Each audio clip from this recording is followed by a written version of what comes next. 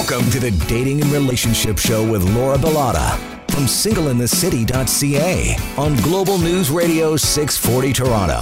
Happy Sunday and happy Halloween. Thank you for joining me for another episode of the Dating and Relationship Show on Global News Radio 640 Toronto. I'm your host, Laura Bellotta, dating mentor and founder of singleinthecity.ca. And tonight I'm joined by my friend, the lovely, beautiful philanthropist and media personality, Joan Kelly Walker. Thank you so much for joining us tonight. And hello, Joan. Hi there. Thanks always for having me. Of course. Love having you. Joan's in sunny Florida, Miami right now. I'm jealous. Yeah, it's pretty beautiful. How can couples effectively deal with the strains that finances can put on relationships? Our guest tonight is Aseel El-Baba. She's a financial therapist and the CEO of Conscious Economics. She has a deep understanding of the strains that finances can have on relationships and helps couples overcome the roadblocks that come with this kind of strain. So tonight, we're going to be discussing the impact the financial strain can have on relationships, why women earning more can cause unsettlement, and how couples can work together to overcome these issues for a stronger relationship. Well, thank you so much for joining us tonight, Aseel. My pleasure. Really good to be here. Yes. So I would love to hear more about what it is that you do and how you help people in the financial world. My path started more on the practical pieces of financial management. I used to be a financial planner in the corporate world, so that's the typical role where I would sit with individuals, understand their goals, whether it's short-term goals or retirement plans, and put an investment strategy along with different tools to help them achieve their desired financial well-being. So it was more dealing with like debt management, investment strategies, cash flow management tools. So very practical pieces of money. But with time, I kept hearing like every other client would come in, even though they have the intentions to discuss their money, what they end up bringing up are their relationships or their careers or their anxiety, their emotions. And sooner, like they started calling me their therapist. And I realized there's a lot of truth to that because money is such an emotional topic and you can't necessarily deal with emotional issues with logical tools. So I decided to go back to school to become a psychotherapist. And right now I'm a therapist in training. And merging both fields to actually become interdisciplinary with my approach to money. And later I realized I live in Canada, but in the US, there's actually a financial therapy association that has been around for over a decade now that started right after the 2008 market crash. And mainly because the need for this area just arose from this market crash when people needed help with both reconciling their emotions and psychological issues with money, but also needing practical pieces as well to yield the results they desire. So this is a quick synopsis on the field. It's up and rising, and I think we only started scratching the surface with it, but there's a lot more in this area to explore. Aseel, I love what you said about money being an emotional topic. I'm sort of wondering, like, does everybody see it that way, or they've just sort of got this underlying turmoil about it that is kind of like a taboo subject and people don't want to talk about it? Or are you finding that it's coming more and more out, as like common understanding that there's a lot of emotions tied to money? So I feel like most of us never received education, not only in financial literacy, but also emotional literacy. Like the vocabulary that we have to understand our emotions is quite limited in our society, and no matter what our background is. So this is definitely something that is increasing in awareness across the board. But our experience and our emotions around money definitely shape how we perceive money and how we subsequently behave with it. Actually, in 2002, the psychologist Daniel Kahneman, he won a Nobel Prize because he came up with a lot of evidence to support that contrary to popular belief, we just never make financial decisions based on logic. We actually are way more emotional than we are logical with our finances. So it is becoming more and more a fact that is established, and people are becoming more aware of it. So if you think about it, 4 out of 5 of our decisions around money depend on our emotions and how we perceive our choices, which makes emotions a very key important area to understand in order for us to make proper money decisions.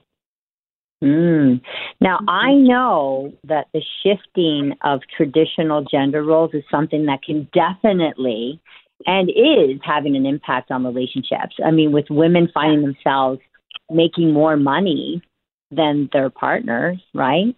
Absolutely. What have you seen happen in relationships where this is the case, with the woman's bringing home more money than the hubby, let's say?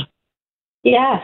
So there's actually a beautiful book published specifically on this topic called When She Makes More by Farnoosh Torabi. And she came up with 10 pieces of advice for women who are making more, particularly because she realized that not only is this becoming increasingly the case, in fact, 40% of women out-earn their partners in the U.S., and I suspect it being more North American, so Canada can also fall under that statistics. But yet it remains to be such a taboo area that is mixed with so much complexity, and we kind of dance around the topic given how uncomfortable it is. The gender roles is a big part of it, but the bigger part of it is all these meanings and associations we have with money to begin with, what it means to make money, what it means to be the breadwinner of the family. So naturally, because these topics are taboo and they're not necessarily understood, there's so much layers around them. And there's there's this concept of financial infidelity that is now being studied, that is increasingly, becoming more the case around couples who have disparities in their income.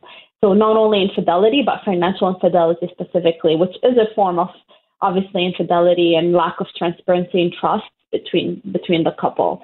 So the statistics show that when women out-earn their male partners, they're just likely to remain single. And if they're not single, they're more likely to have a rocky marriage, or at least feel the pressure to work less and potentially get divorced. Another statistics show that when men depend on their female partners for salaries, they are 5 more times likely to cheat on their women than men who make similar income. So statistics speak for itself, and it's still, I feel, new. Like there's so much more for us to uncover in this area than what we've already uncovered. And I'm really excited for the research to help us really uncover why this is happening, and most importantly, what we can do with it. Wow, I'm just listening and I'm thinking we've worked so hard, to gain women's rights and to gain our vote. And, it seems like have we hit a wall? I don't think we've hit a wall at all. I think now we are actually really advancing in our awareness and becoming more intentional and mindful and more conscientious as a society overall. So one of the things I would support clients in this area to do is really start reflecting on their background. So, for example, reflect on the roles your parents and caregivers had in money, like growing up. What did you see your father do? How did your mom handle financial situations? How did they manage stress or financial fights?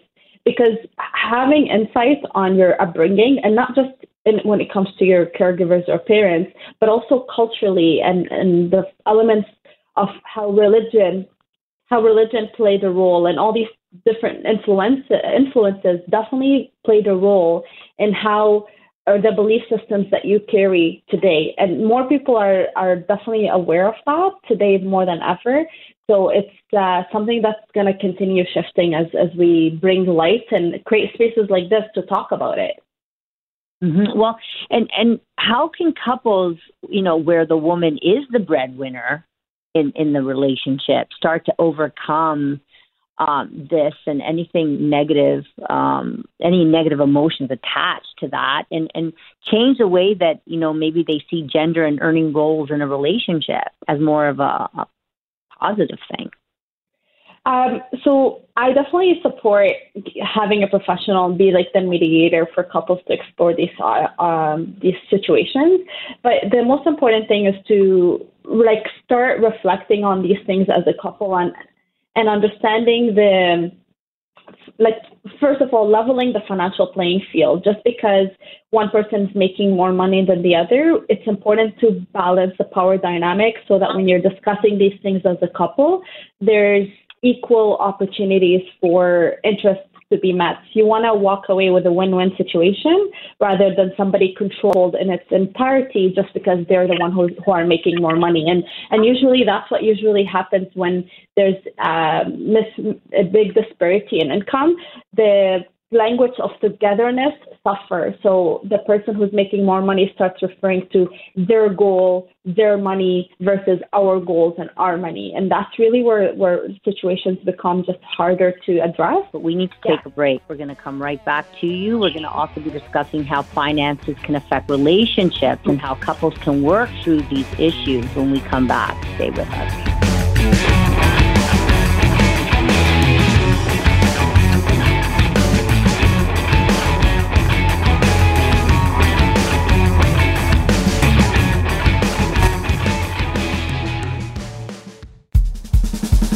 Now back to the Dating and Relationship Show with Laura Bilotta from singleinthecity.ca on Global News Radio 640 Toronto. And we are back. This is the Dating and Relationship Show. It's Halloween night. And this is Global News Radio 640 Toronto. I'm Laura Bilotta with Joan Kelly Walker and our special guest, Aseel El-Baba, discussing the type of strain that finances can put on relationships. So before the break, we were talking about how couples can change the way that they see gender and their own roles as income earners within their relationship. So Aseel, can you continue with that? Because it's really fascinating. There's so many things that influence it, like your background, your parents, your culture, your religion, and all those things. So how does a couple in this day and age tackle those big issues? Absolutely. So we were talking about the importance of reflecting on these issues between yourself first, and then creating a space where you're able to have these conversations with your partner. When you give perspective to your partner to why you have the belief systems that you have, what are the fears that you're dealing with, what are some of the things that come up to you when you discuss financial situations, then first of all, it expands the compassion. Like, we're looking at things from a more compassion lens, and we're able to understand each other much deeper when we share these particular stories with each other. So it's not just about I want to buy luxurious items, or I care about spending this much money a month, or I'm scared. Some people have the opposite. We talk a lot about people who are spendaholics, or in other words, shopaholics, but we also miss the other spectrum where some individuals have fear of spending money. And when we start bringing light to these situations and bringing understanding to why we operate this way, and bringing commitments and consistency to what we want to do about it, then it offers and opens the room for us to collaborate with each other, with our partners, in other words. So it's important to start bringing awareness to that and creating a consistent plan to work through, which a professional can help you put together. Yeah, and what about looking at what about having these discussions before you get married or partner up with someone, and really taking a look at someone's earning potential? Why is it not an issue prior to marriage, or why does it have to be an issue down the road? You know what I'm saying? Yeah, it probably is dating. Yeah. I wonder if people are dating, should they be having this conversation? I definitely support that. And I think Of course. these issues do exist even in the dating phase. Like whenever somebody goes on a date, some of the first questions their friends ask them, like, who paid for it? And these things right away come up, indicating some sort of almost criteria that people, whether consciously or subconsciously, evaluate that person based on. So there's also like a theory about why people get married. It's called like the marriage theory. And what that really suggests is that people are it's almost looking at marriage as an equation. Like, am I better off? Is my overall utility in life better off marrying that person or not? And what usually happens is when you're evaluating a partnership, you're evaluating the specific things that person brings into the household financially and the things that they bring into the household not financially. And throughout the years, the man somehow assumed the financial role while the woman assumed the non-financial contributions. So what happens is when women become the breadwinners and now they are assuming the financial contributions, men have a hesitancy taking on the other piece, which is the non-financial contributions, the chores, bringing up the children, etc. And that's where the discrepancy further separates people, because women who ends up earning more money tend to also take on more housework, which because they want to compensate for feeling less feminine. So now we are overworked and overstretched across all the areas in our lives, and our resentment naturally increases with that. So these issues are so key to discuss earlier on before we get to that resentment phase, because it helps us understand what are the value systems we're operating from, what are the gender roles and the expectations in this household, etc. So, for example, I just got married 2 weeks ago, so I can't really give you marriage advice per se. But with my partner, I mean, we've discussed these issues before. He works really long hours, and his ability to contribute to our house chores are very limited. So instead of him contributing with him like sweeping the floor, for example, he would contribute by hiring a maid once a month, for example. And this way he's still contributing, but he chose to contribute differently than physically doing the labor work himself. And that's simply because he doesn't have the hours that allow him to do so. So it's important that we brought this up and discussed it so we don't fall under these standardized and really like archaic gender roles. Yeah, I love that. Congratulations on your marriage. Thank you. But I totally agree with everything that you said. I mean, you've got to have these conversations early on in your relationship. And I'm talking like early, even as early as like 3 months, 6 months, when 100%. You start, even like when you start getting a little serious, like, because the last thing you want to do is get really serious with someone and then, you haven't had these conversations, and then you're in 2 years later, you're in deep, and you start having these conversations, and you're not on the same page, right? It's like, oh man, like, and you've got to have these conversations early. Like, look at someone's earning potential. You want to have the conversations on gender roles. What the financial contributions are going to look like.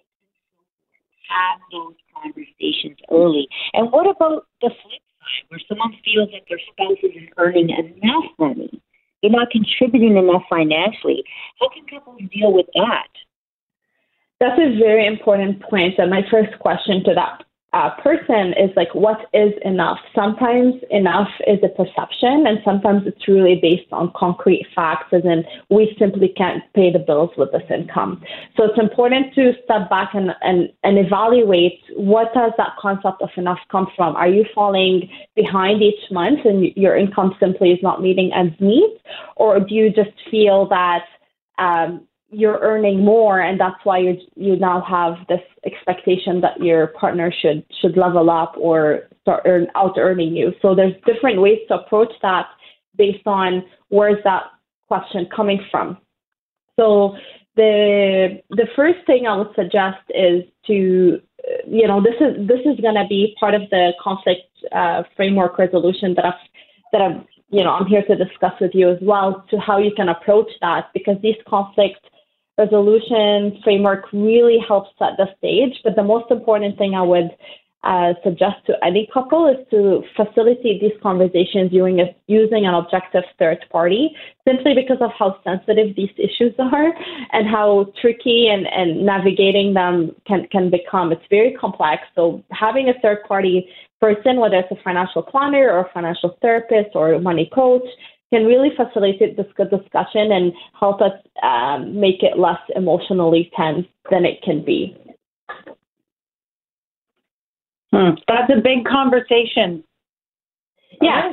You know, you have to have it, but also you have to have the conversation. Like if both people are working, regardless of their income, like how do you divide the household tasks and things like it's a massive conversation. And other people have told me that as soon as you start dating, it's never too soon to start to have these conversations.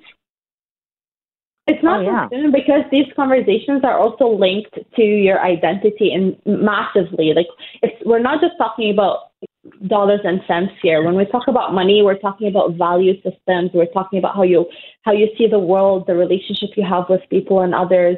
There's so many layers around that are connected to the topic of money, which is why it's important to bring it up earlier on, because it's a huge part of how you operate in the world as an individual as well. And that's why financial therapy is the same, because it helps us address these areas that are otherwise missed.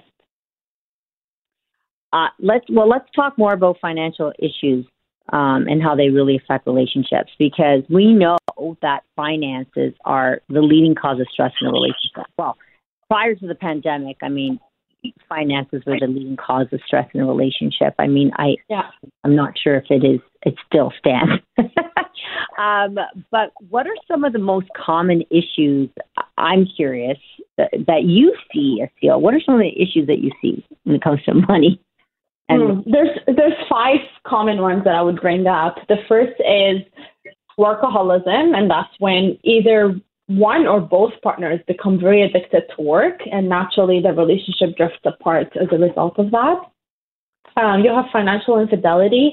There's so many layers to financial infidelity, and so many.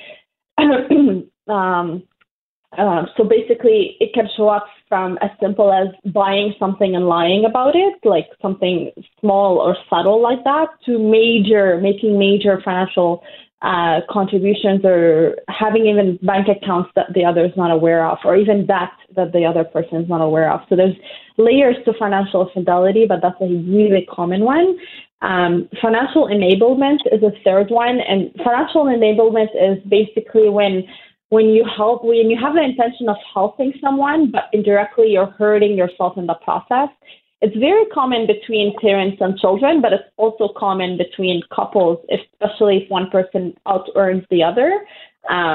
So financial enablement basically stifles the other person from figuring out their own stuff, because they become very dependent on you and sabotage your own success in the process.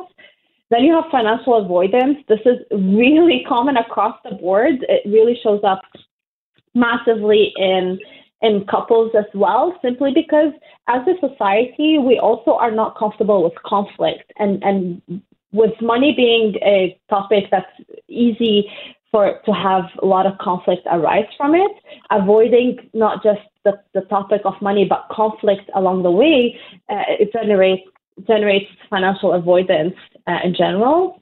And the last one I would mention is financial power struggles, and that's simply because there's usually subtle power dynamics that come naturally with somebody making more money. So they feel more entitled to make more decisions. They feel more, entitled in general. So these are the 5 things that I see very commonly across couple issues. You mentioned money infidelity. That's like hiding money from your spouse? It shows up many different ways. Hiding money from your spouse is one way it shows up, but it could also be like having debt that you don't tell about, or taking money. Yeah, shopping. These shoes, I've had them in my closet forever, and it's like, meanwhile, you just bought them. Yes, exactly. Don't have done it before. Oh, well, maybe. Okay, I want to ask you ladies this. Do you feel it's wrong to hide money from your spouse? if there are no children involved? I would Because what about what about the couples that have their own bank accounts, right? That happens. I know people like focus. Yeah, I definitely encourage. I think the best way to go about it is to have my account, your account, and our accounts. It's important to have autonomy no matter the relationship and how long you've been in it. Autonomy is so key. But hiding means you don't let them know that you have that account. And that takes away from transparency and trust. So I'm against having it without their knowing, but I'm so pro having your own autonomy. And I want to hear Joan's perspective, but we need to take a break. So right after the break, you don't want to miss this.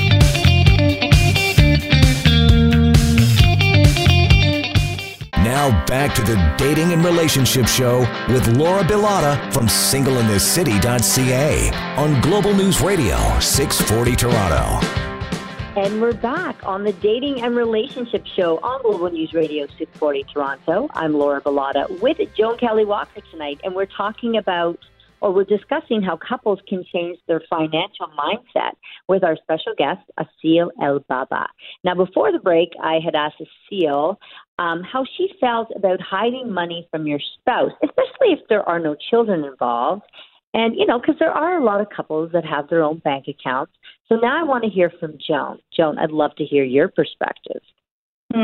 Well, I totally agree with Aseel that hiding money takes away from transparency and trust. But I think if you both agree that, okay, this account is yours and here's how we replenish the money that's in there and this one is mine and that's where the money comes from, I think there's a lot of power in that, because if I want to buy something that my husband might think is frivolous, but I really don't need, like another purse or a pair of shoes or something, I don't want to have to justify every single little thing to him, because then that sort of takes away my power and my ability to make my own choices. So, I'm kind of on the fence with this one. I fully believe in transparency and trust.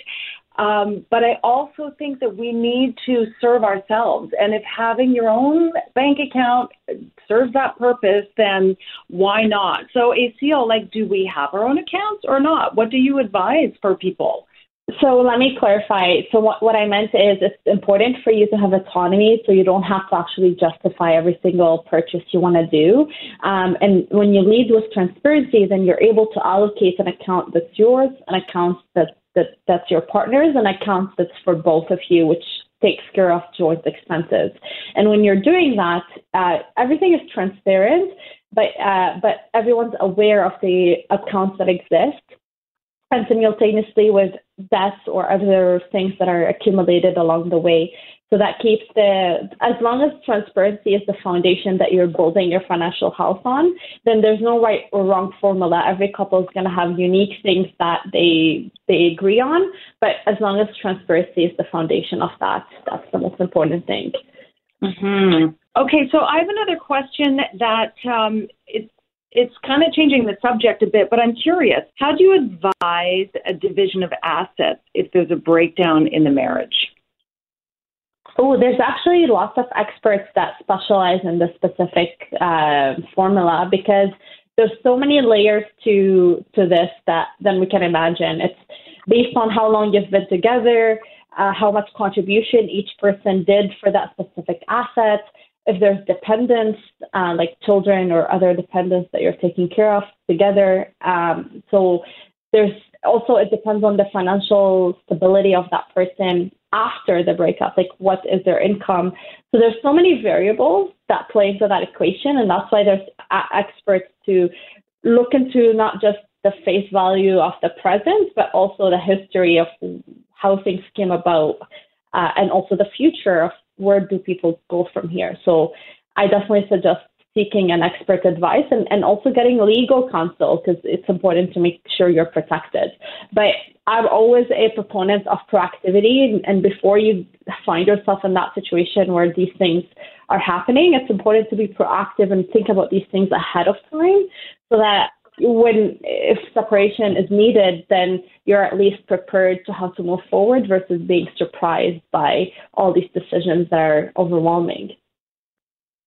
And, I love everything that you're saying. And talking about money can be so hard to do. It is. It's not easy for everybody. So what are some things that we can do to make ourselves more comfortable with finances and having open conversations about them? I think it's a combination of like practical tools with money, but also mindfulness practices. And that's because I was saying earlier, we've really never received financial literacy, but also emotional literacy. So tools that help us navigate the space are usually a mix of practical, emotional, also psychological and somatic. So we need a comprehensive way to help us deal with these issues. And it's a unique journey for everybody. And one of the things I definitely suggest is creating something I call like a money date. I have a money date with myself, like when I sit down and go through my finances, but also with my partner. And when you create a money date, it's important to create an environment where you strip away the fear and the anxiety of the experience. So I actually light candles. I literally make it a date environment. I have a box of chocolates. I'm not joking. And I actually make myself tea. And that's because on a psychological level, I'm tricking my brain to start associating the experience of sitting down to look at money with something positive. So something that I originally feared, because I grew up in poverty and I had a lot of struggles with money. So money obviously was a huge anxiety-inducing experience for me. But when I started creating a positive environment in which I would sit down and talk about money with my partner or even between me and myself, then it creates a pattern shift in my mind, and I'm no longer fearing that experience because of the positive shift I created for it. And that's just one example of money. Obviously, it's a journey, and there's so many different exercises to do along the way, but that's just like one small example. Probably stay off the alcohol, right, when you're talking about money. Stay away from it. Well, I love that. I've never heard of that before. Light candles, sit down, have a date with yourself. It's amazing. Yeah, I even used to do that with my clients, because when I used to be a financial planner, I recognized the anxiety my clients bring into the office.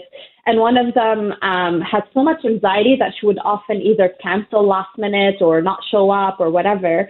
So I started helping her creating a habit either right before or right after our appointment with like a positive reinforcement, basically. So after each financial planning session she would have with me, her and I would walk and get her favorite latte or something. And just something subtle like that helps her at least create a positive, just like when you go to the dentist when you were a kid and they give you like a candy or something on the way out. Yeah, makes sense. We need to take a break, though. When we come back, we're going to talk about how to form better money habits, both personally and as a couple. Stay with us.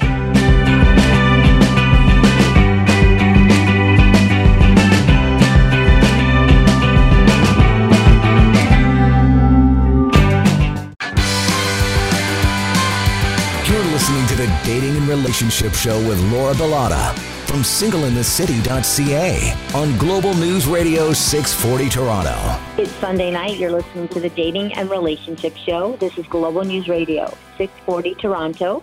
I'm Laura Bilotta from singleinthecity.ca with the beautiful Joan Kelly Walker and our guest Aseel El-Baba. Is it El-Baba or El-Baby? El-Baba, actually. I was going to say El-Baba. Well, let's get back to our chat. I should change it to El-Baby, though. That's fun. Okay.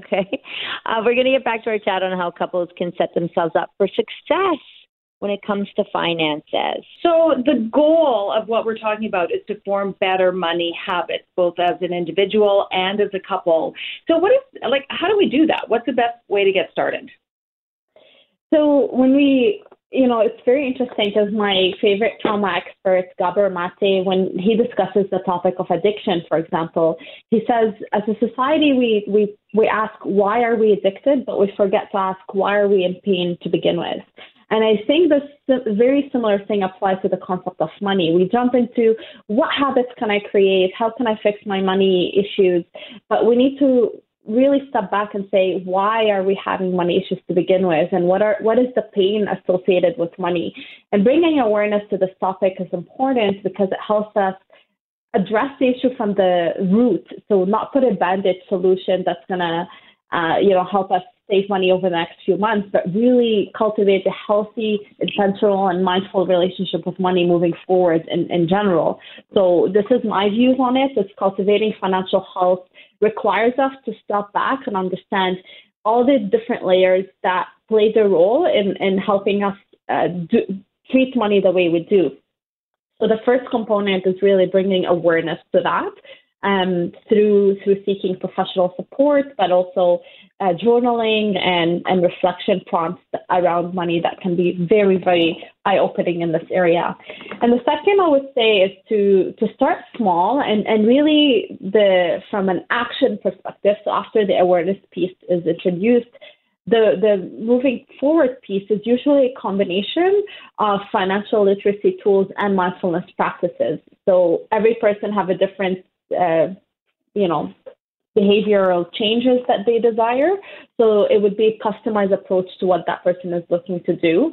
But one of the things I strongly recommend is a tool called FSJ, which is Future Self Journaling.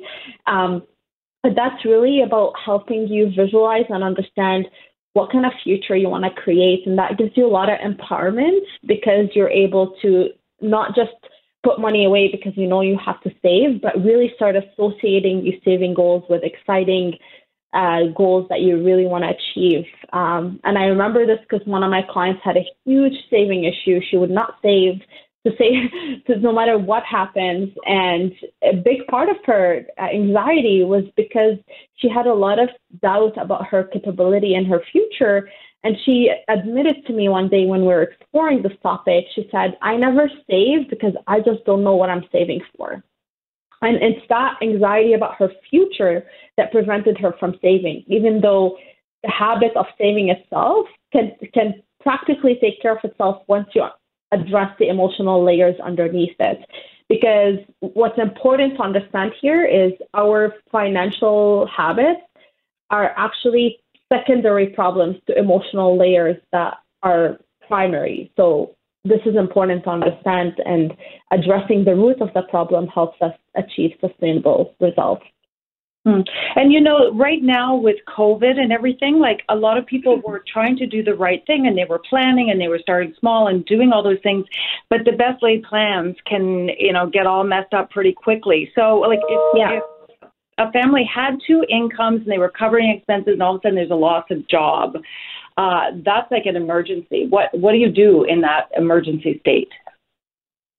So this is a big of a general question, because if you lost a job, it depends on, do you have emergency funds to sustain you? Do you have access to lines of credit or sources of, or maybe even when people lose a job, maybe you are capable of downsizing or at least reducing your expenses so that you operate from a one income perspective until the other person finds a job again. So there's a whole bunch of different things you can do, especially depending on the country you live in, depending on your overhead costs as a family. So there's so many things to consider. And what's important to know is that a lot of the fears that people usually have are based on anxiety about the future scenario that hasn't happened. So it's what we think is going to happen. And it's not necessarily what is happening. So anxiety is really based on that. And it's important to separate emotion from reality when we explore these topics with individuals. Not to say there's not real situations and real circumstances that are truly stress-inducing and real that everyday people deal with. But that's when we have to sit down and look at what is the real problem we're looking at here and what are the resources available, whether it's resources you already have or resources that you need to equip yourself with to get you through. Nice. Now, we don't have a lot of time left, but I just wanted to bring this up because I think it's really important. And talking about, newer couples and having them start off on the right foot. And when they should be talking about money. So as a dating mentor and coach, I usually tell people that they should be having the money talk before the relationship turns serious. But, we need to keep in mind that all relationships are different. And there really is no rule that, specifies a certain time for discussing finances.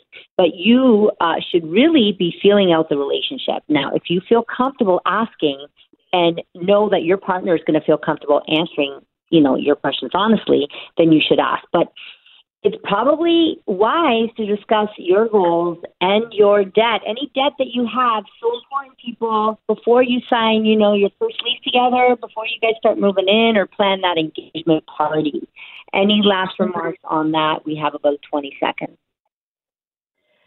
You said it best, like starting early is key. And the one thing I would also suggest is being honest with yourself. Like it's important to understand what matters for you and leading with your values. I love it. Thank you so much for joining us tonight. Where can people get a hold of you if they'd like to work with you or learn more about your services? Sure. So you can check me out. My website is holisticoptimalwealth.com and also consciouseconomics.com. And you can add me on LinkedIn, Aseel El-Baba, and I'm more than happy to work with you. Yay. And Joan, where can people get a hold of you? You can reach me through my website, joankellywalker.com, or Instagram, Joan Kelly Walker Official. And you can find me on Instagram, official Laura Bilotta, on Clubhouse as Laura Bilotta, and of course my website, singleinthecity.ca. I have so many amazing things coming up, especially in the dating space, to help all of you find love. So make sure you're tapping in. Send me a DM on Instagram, and I can let you know what's coming up. Thank you so much for joining us this week and every other week. And again, happy Halloween.